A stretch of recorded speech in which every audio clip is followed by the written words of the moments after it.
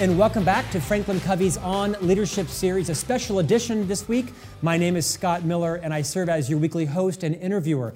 I say a special edition because I've made the decision to invite back a previous guest, which is rare, Dr. Daniel Amen, the famed neuroscientist, brain imaging expert, psychiatrist, and author of over 42 books, because I think Daniel's expertise, his access, his insight around mental health and how we stay healthy in a variety of ways will be so helpful to our viewing and listening audience. Dr. Daniel Amen, welcome back to On Leadership. Hi, Scott. Such a joy to be with you. Daniel, I appreciate you joining us. You are enormously in demand in terms of interviews and podcasts. You spent, I think, most of Dr. Phil's segment last week talking about a very similar topic. Today, you have a new book just released called The End of Mental Illness: How Neuroscience is Transforming Psychiatry and Helping Prevent or Reverse Mood and Anxiety Disorders, ADHD, addictions, PTSD, psychosis, personality disorders, and more. Today, we're going to spend the second half of our discussion with you talking about mental illness and the research and results of your work published in your new book. What I'd like to do is pivot first and spend some time talking about mental health, mental well-being, and mental illness in the midst of the COVID-19 pandemic. Out of the gate, I'd like you just to take a few moments and give people your best advice on what you would advise us all to do, both in terms of our physical health and our mental health, given that you're a renowned psychiatrist, an MD, you're a medical doctor, and the access you have to the highest levels of information. Just sort of take that where you'd like to go and give our listeners and viewers some instruction on physical and mental health during the pandemic. So when the pandemic first hit and I saw the level of anxiety and panic and grief and loss, tens of millions of people have lost their jobs, their security. I wrote that mental hygiene is just as important as washing your hands, that we literally have to disinfect our thoughts so we don't let the ants, the automatic negative thoughts, come in our mind, infest us, and then steal not only our happiness, but actually our ability to manage during this very challenging time. And for a long time, I've been teaching my patients to kill the ants. I have an ant puppet. I'm also a child psychiatrist, so I use this with kids and adults. But ants, most people don't know that you can actually manage your mind, but like eating right, you don't do it once, you have to do it on an ongoing basis. Like exercising to stay healthy, you need to engage in mental exercises that keep you sane during this very challenging time. And one of the exercises I give to all of my patients is whenever you feel sad or mad or nervous or out of control, write down what you're thinking and ask yourself if it is in fact true. If you absolutely know that it's true, and doing that allows you to get control of your mind, and then you can manage during this very difficult time. Daniel, what would you say about paranoia? I mean, I'm not a very paranoid person. I probably lean more towards that than away from that, so perhaps I am. But you can't help but watch the news. You can't help but be a citizen and be invested in what's happening in Italy and in England and across the U.S. and start to feel some anxious thoughts and paranoia. As a psychiatrist, what would you tell us to do to lower our anxiety and to check that paranoia beyond just perhaps writing down, is it true or not? Because I don't know if it's true I'm going to get it. I don't know if it's on the grocery bags. I don't know if I'm going to lose my job. I don't know if I'm going to die. I don't know if these things are fact or myth. Well, it is true you're going to die. And all of us are going to die. It's basically the denial of death that ruins people's lives. It causes us to live not in the moment. And when we're faced with the death dragon, then it causes many people to their anxiety just gets out of control, because they basically denied that we're in a temporary state. And it's, what are you going to do with the gift you have today, rather than to be in the future with fear. But I want to start and back up just a little bit and say some anxiety is good for you. Actually, in the largest, longest longevity study ever done, started in 1910, a Stanford psychologist evaluated 1,548 10-year-old children. And then he and subsequently other researchers followed them for 90 years. So basically until they died out, or a couple of them reached 100. And he was looking at what went with success, health, and longevity. And what he found was actually pretty shocking, that it wasn't happiness that went with longevity. It wasn't a lack of worry that went with longevity. In fact, what he found was the don't worry, be happy people died the earliest from accidents and preventable illnesses. And so during the pandemic, we would think those would be the people on the Miami beaches during spring break going, well, if I get it, it's just no big deal. Those are the people that die early. So I want you to have some anxiety. So let's not use the word paranoia, because that's sort of a clinical term where you think the Russians are out to get you, even though you have no evidence for it. Okay. But let's use anxiety, and I want everyone to have a healthy dose of anxiety, because what that means is you're going to wash your hands, you're going to socially distance, you're going to be thoughtful that this little virus could get you. And but at the same time, I like a Bible verse. It's one of my favorite ones. It's John 8:32. Know the truth, and the truth will set you free. That 50% of people who get the virus will not have symptoms. It actually won't bother you at all. 40% will have symptoms. They'll feel like they have the flu, and it's not going to be any fun. My assistant at Amen Clinics got the virus when she was on vacation in Australia. She actually thinks from Tom Hanks, and it was no fun, but after 11 days, she was fine. And then she actually has the immunity for the virus. 10% of people are going to end up in the hospital, but of those, only 2.5% of them are going to end up on a ventilator, and of those, half of them, it may kill them.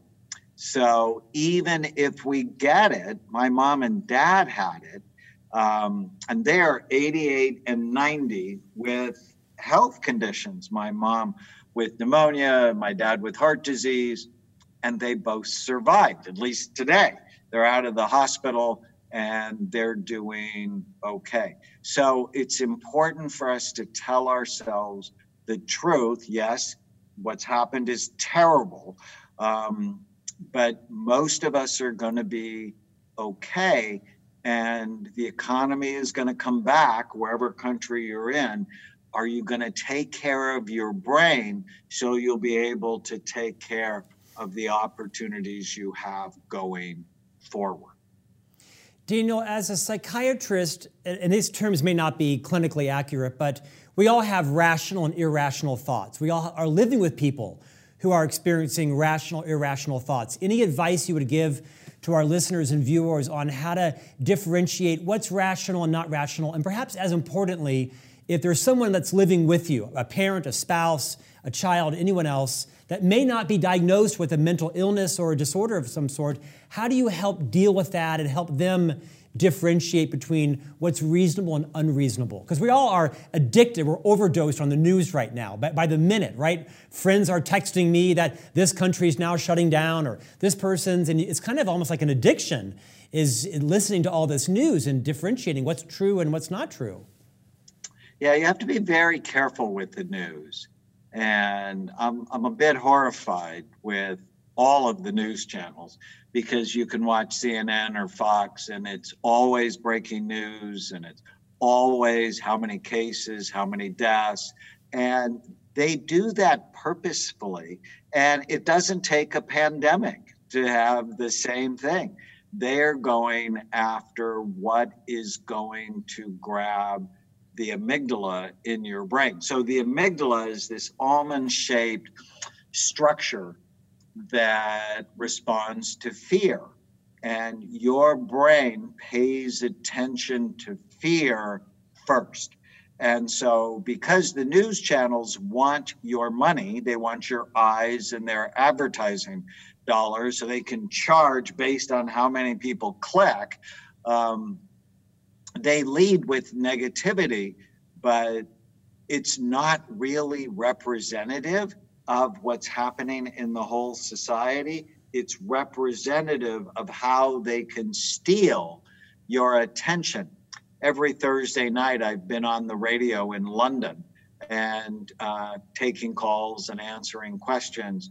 And there's a lot of fear in the United Kingdom. But one of the callers, I loved what he said. He said there is now a global amygdala hijacking, where people are just so afraid that ultimately that makes everything worse. So you need to put yourself on a news diet.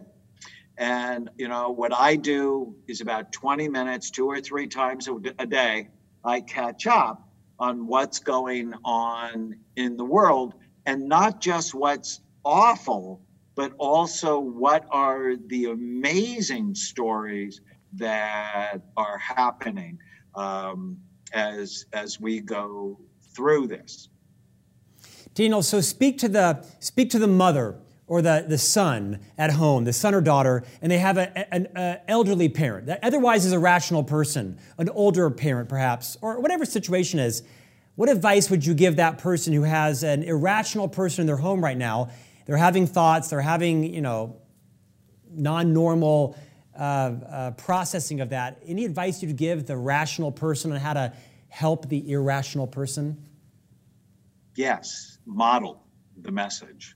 And, you and I talked when I did the Daniel Plan, this big project at Saddleback Church, where we literally had thousands of churches around the world teach our health program. And one of the things I learned, that if you want to give something away, like rational thinking, you have to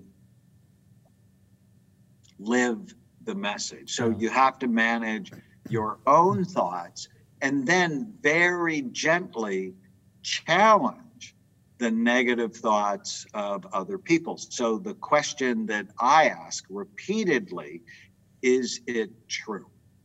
Do you absolutely know if that's true? And don't do it in a harsh way, but in a gentle way. I do that with the kids in my house now. I do it if my wife, seems to be having a particularly hard day. I don't do it in a condescending way. I do it in a way that just helps them question the negative thoughts that are going through their mind. And then I actually have a children's book called Captain Snout and the Superpower Questions. And Captain Snout teaches children actually not to believe every stupid thing they think. And I talk about the different types of ants. There's the all or nothing ants, where things are all good or all bad. And those of us that lived through the polio epidemic or the smallpox epidemic or World War II, and for me, Vietnam and the AIDS epidemic, I was drawing blood from people who had active AIDS infections, and it just completely freaked me out. It's that, yes, this is a very unique time, but with the older people, like my dad, who remembers World War II like it was yesterday, it's, well, what are the things you did to help survive that very challenging time? So try to activate some of the skill that they had in times past to help give us wisdom today. Daniel, build on that and speak to us as parents. You know, my wife Stephanie and you are friends, and she says to say hello. And we have these 3 boys that you've met in our house, and they've been home for a month, and they're going to be home for who knows how many more months. We'll talk about that in a moment, the future. Advise all of us who are parents of young children, what should we be doing and not doing to make sure that we're, shepherding our precious children through this unprecedented time? Yeah, you don't want them watching the news. So don't watch the news with small children. Okay. It's just a bad idea because it'll plant things in their head that will frighten them. I had a patient that I talked to last week, and he was really struggling. He has an ADHD 6-year-old son. And I know he's going to be home with him for a month, 2, maybe 3. And I'm like, well, wouldn't it just be a great goal for April for you to fix your relationship with him? I mean, it's really a historic time for parents and children. If you think about it, we're going into almost our 3rd generation of 2-parent working families where everybody's working really hard and everybody's tired and they don't have time for each other.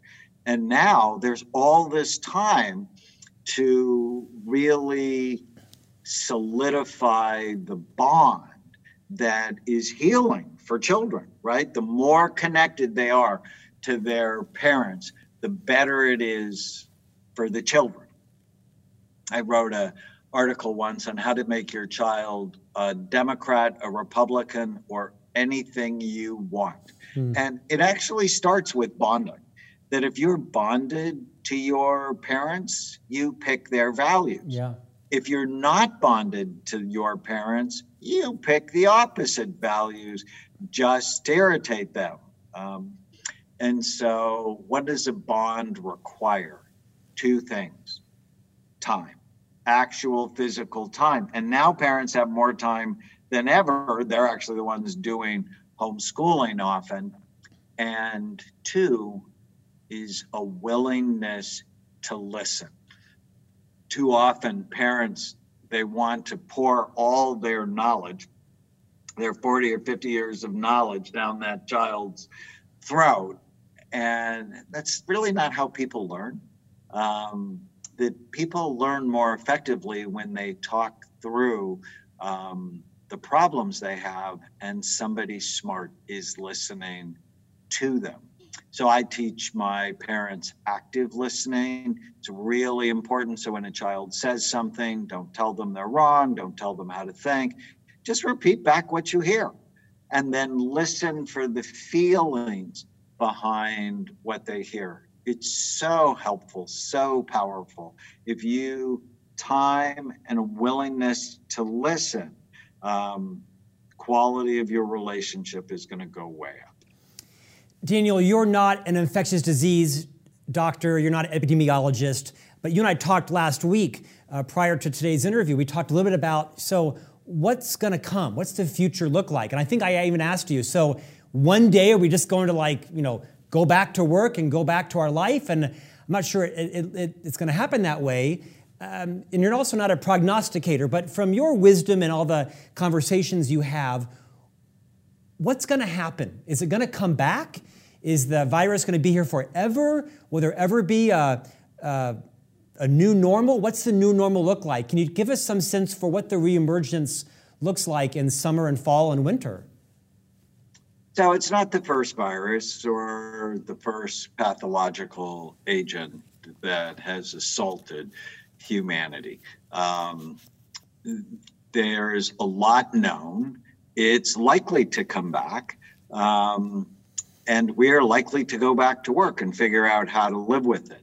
There are basically 3 strategies to deal with the virus. So already we know 50% of people who have it actually don't have symptoms, but their bodies are developing immunity to it. So it's what Sweden's trying to do, is really have the country develop something called herd immunity so that we can sort of make peace with it and it'll only kill the most vulnerable people. Now, most countries have not adopted that because they worry their medical systems will just be overwhelmed, as, for example, we're seeing in New York and New Jersey.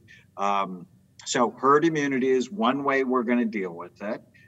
The second way is we're going to come up with treatments that are effective, and they're racing against time to find out if hydroxychloroquine and azithromycin is effective. When my parents got it, they both went on that and they went out of the hospital. So I have a sense it helped, but they need those randomized controlled trials to tell us for sure. There's plasma antibody trials. So the people who got it, who developed antibodies, they're giving those antibodies to people who are actively infected and not doing well. So that's a potential treatment. And in the long run, they're going to find a vaccine that works against it. And, 14, 18 months from now, we'll be able to manage the virus with a vaccine. And so I think, if I had to guess, we're going back to work in June here in the United States. It sort of depends on where you are. California and Washington, we don't have subway systems. And the subway is one of the major ways this virus has been transmitted. And because of that, we may end up going back to work earlier. We're not going to be hugging at work or shaking hands, which I actually don't really like that much anyways. As I do book signings, I go wash my hands, and the first thing somebody wants to do is give me whatever germs are on there. It's a bummer to be a doctor and to understand, how all these things are transmitted. But I think maybe we're going to come up with different ways of greeting each other that doesn't mean touching each other. I'm optimistic for some industries. I know for mine, mental health, there is clearly going to be post-pandemic traumatic stress disorder. Right. I've seen it in my own patients and people in my family and the people I talk to on social media and on the radio. There is just going to be a huge need for mental health workers. Obviously, the grocery industry has really been just as busy as they can be. Health industry, people are going to be wanting to know how to strengthen their immunity. Your best defense is your immune system. So strengthening that. Right. The supplement industry is going to be strong, but travel industry is not. People are going to rethink getting on a plane and going somewhere, but then that also means telemedicine is going to skyrocket, virtual events are going to skyrocket. So, look and see, what industries are going to thrive and which ones are going to take a longer time to come back.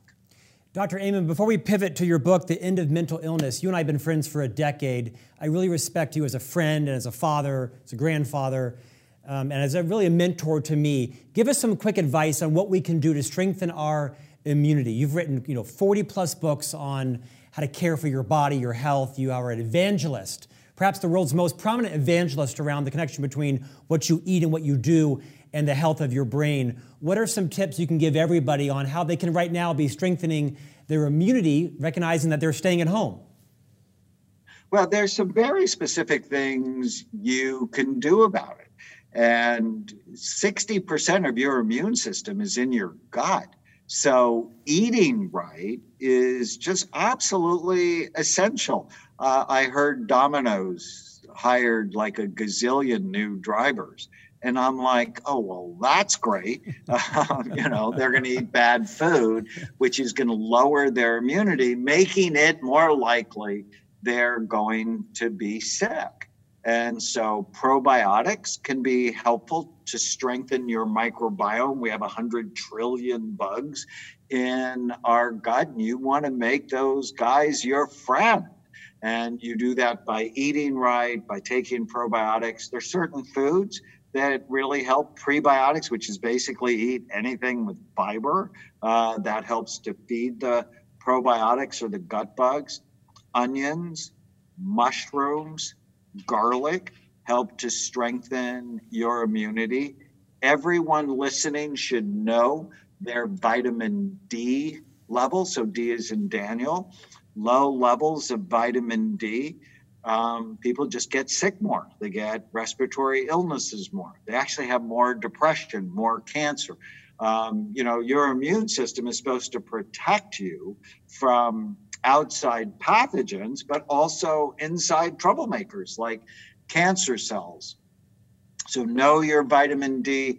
I've never seen anybody get into trouble if they took 5,000 international units of vitamin D a day. Now, that's way more than the government recommends, but that's what I think to get people to a healthy level. Vitamin C can also be helpful. There's some evidence that liposomal vitamin C is better absorbed. They're actually using it as a treatment, both in China and Korea, South Korea. So vitamin D, vitamin C, zinc is also helpful. So supplements can help. And probably the best thing you can do besides killing the ants, the automatic negative thoughts that we talked about, is sleep. Making sleep a priority. When you sleep 7-8 hours a night, you turn on 700 health promoting genes.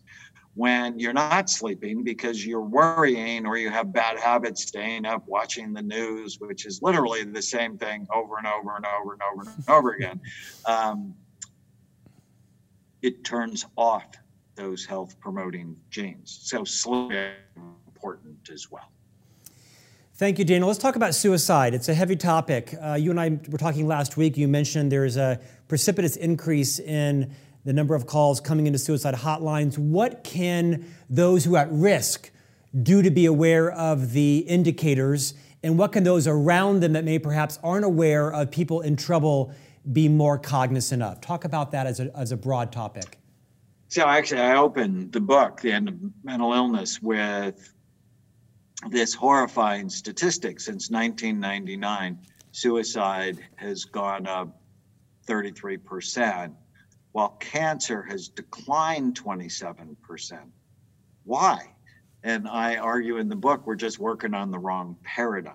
And since the pandemic happened, calls to suicide hotlines have gone up 300%.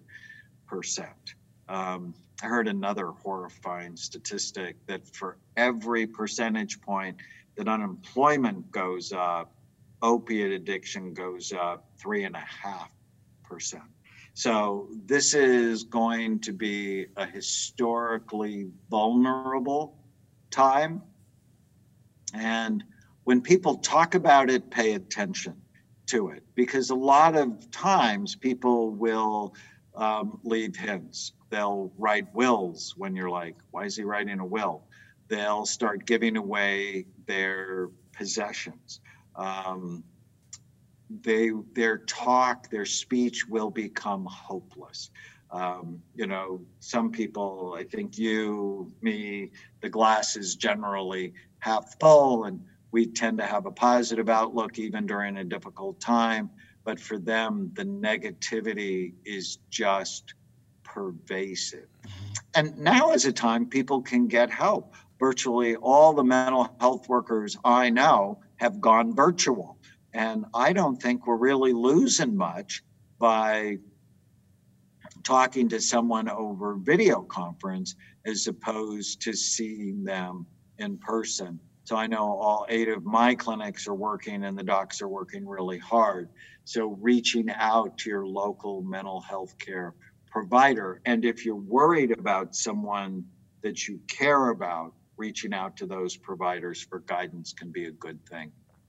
Daniel, speak to childhood trauma, be it emotional or psychological or physical. What is the role or the connection between people's emotional and mental, physical health as a child and perhaps mental illness that manifests later in life? And how do you know if there's a connection and what to do about it if it's yourself? Well, a horrifying statistic is on average, it's 11 years before a child, from the time a child has their first symptom of a mental health issue, it's 11 years before they have their first appointment to get help. So many people just are not good at reading the symptoms that children have, whether it's anxiety, panic, sadness, worry, nightmares, and so on. And childhood trauma, and I would argue this is a traumatic time for many, many children. Their parents have lost their jobs, they're at home, the incidence of substance abuse might go up. Growing up in an alcoholic or drug-addicted home is clearly traumatic. Physical abuse has gone up. Sexual abuse has probably gone up as well. And it has a lasting imprint on a child's brain. The biggest social media post I ever did, I think it has like 30 million views, is that a child who grows up in a violent home has the same brain as a soldier in war. And so protecting developing brains is just so important at this time. And you protect your kids' brains by first protecting your own so you can act in consistently loving, predictable ways. I remember a dinner that you had with Stephanie, my wife, and I, maybe 5 years ago, one of many we've had together. And you cured me and Stephanie of ever having our boys play sports that would put their brains in any kind of jeopardy, right? I mean, we weren't going to, but there's no question our 3 boys will never play football. They will never play rugby. They're not going to play soccer. We have them in tennis. We're very mindful of the connection between early brain trauma and later in life issues. Well, you reinforced all of our listeners and viewers about how to protect your brain, how important the physicality of making sure your brain's not injured, and signs that we might know to look for. I heard you say some of your patients have, fallen off their bunk bed in their, elementary years, and that manifest in their 40s and 50s later in life. Talk about the importance of protecting your brain physically. Yeah, it actually reminds me of a story of twins. They're identical twins. One is massively successful, and the other is just chronically troubled, but they're identical twins. So it's like, how does that make sense? When one of the twins was 10 years old, they had bunk beds. She slept on the top and she fell out and she hit her head. Her head hit one of the wooden slats on the way down, cracked her skull, and she was just never the same. If we all agree your brain is involved in everything you do and everything you are, your brain is the organ of intelligence, character, personality, and every decision that you make. And when your brain works right, you work right. And when your brain is troubled, you have trouble in your life. So I don't think any neuroscientist would disagree with me on that. Yet, what most people don't know is the brain is incredibly soft, about the consistency of soft butter, tofu, custard, somewhere between egg whites and Jell-O. And your skull is really hard and it has sharp, bony ridges. So if all of those things are true, and they are, why would you ever let a child hit a soccer ball with their head unless you were stupid? Right. Why would you ever let them put their soft, squishy brain that's in a skull with sharp ridges? Why would you ever put their head in a helmet and allow them to slam it up against other people unless you just didn't care that much? Well said. But, when you see it from my standpoint, it's insane what we do to developing brains. And, I've studied 300 NFL players. It's one of the most important things I've done when the NFL was sort of having trouble with the whole idea of traumatic brain injury. I'm like, well, let's study it. And, I have 300 brains. Most of them show high levels of damage. But high school brains show that too, or college brains show that too. Do you really want to damage a developing brain? How does that truly make sense? And then the argument, of course, is, well, it's a team sport and people learn camaraderie and teamwork and how to get along. And I'm like, well, there's probably 1,000 other ways to do that. Daniel, let's end on the topic of mental health and how someone knows when they need a mental health therapist, they need to see someone. What advice would you give someone on some of the signs that you might have been denying in your own life or in a partner or a family member? And then what's the best way to find the right therapist for you? And then once you do, how to trust them in terms of nutraceuticals versus diet versus medications versus all the things that come in that frightening world. So I tell people to seek help if how they feel, how they act, or how they think is impairing their ability to get what they want in life. And so I think everything starts with, what do you want? What do you want in your relationships? What do you want in your work? What do you want for your money, for your physical, emotional, and spiritual health? What do you want? And then you ask yourself, is my behavior getting me what I want? But if how you're thinking or feeling or acting is impairing your ability to get what you want, it's time to figure out why. And in the end of mental illness, I actually talk about these really aren't mental illnesses. They're brain health issues that steal your mind. And so in the book, I argue you have to get your brain right, and then your mind will follow. So it's a complete disruption of the mental health industry, because you can go talk about your dad that was an alcoholic forever, but if you really don't repair when you fell out of the bunk bed, well, that's not going to work so well. And so it's about getting your brain right so your mind can be better. And I've had about 3,000 people take our brain health coaching course. So we have 8 clinics around the United States, soon to be 9. And there are a lot of people who I've been able to train in this method. So they can go to amenclinics.com to learn about our work or find some of our colleagues.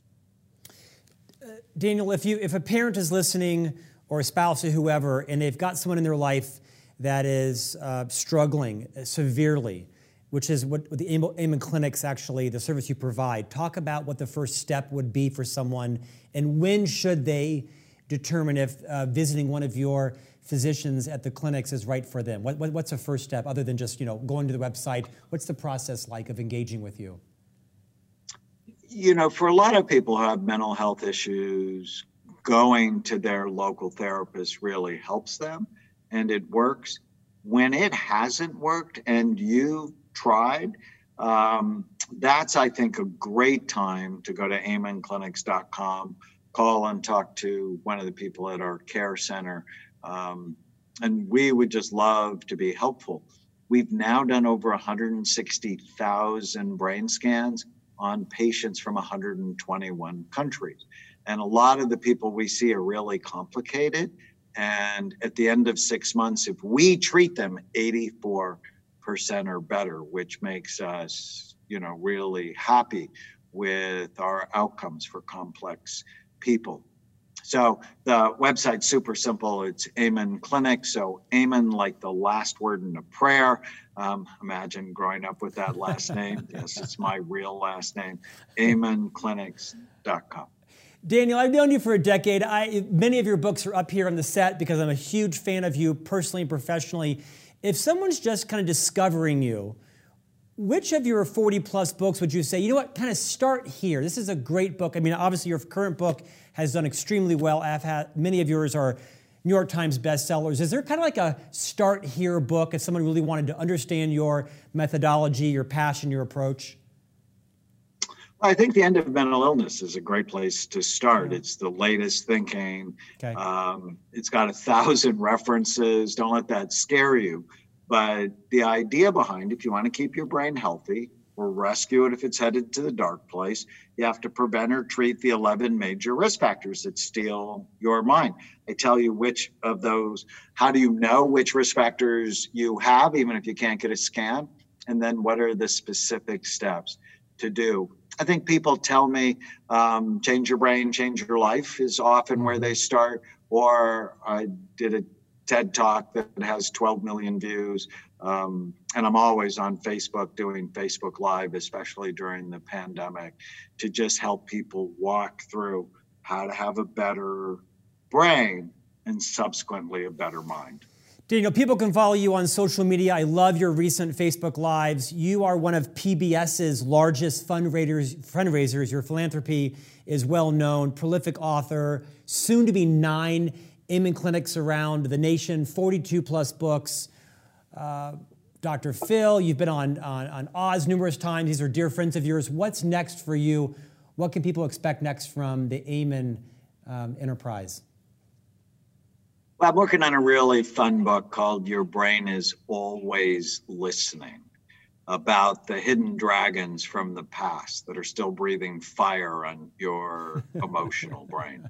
And earlier when I mentioned the death dragon, it's one of the dragons that is always sort of stalking us, haunting us. And for me, it's keep myself healthy because we're really trying to change how psychiatric medicine is practiced worldwide. And it's going to take maybe another decade or two to do that. And I want to see it. So working on my own physical and mental health is super important. Daniel, super generous. We went over on time. Thank you in the midst of all the other demands and much larger requests for media outlets around the world to talk with them. Thank you for taking time with our clients. And Franklin Covey is a big fan of the Daniel Amen plan and all of your colleagues in your clinics. Thank you for your time. We'll have you back again when the Dragon book comes out. Thank you, sir. Thank you, Scott. Such a joy to see you again. I love all my friends at Franklin Covey. The same here. Say hi to your wife and your family and grandkids as well. Thank you, Daniel. Thank you for joining us. Hope you found this valuable. I certainly did as well. And we'll see you back here, hopefully safe and sound. Stay home, stay safe. And we'll see you back next week for a new interview with Franklin Covey's On Leadership series.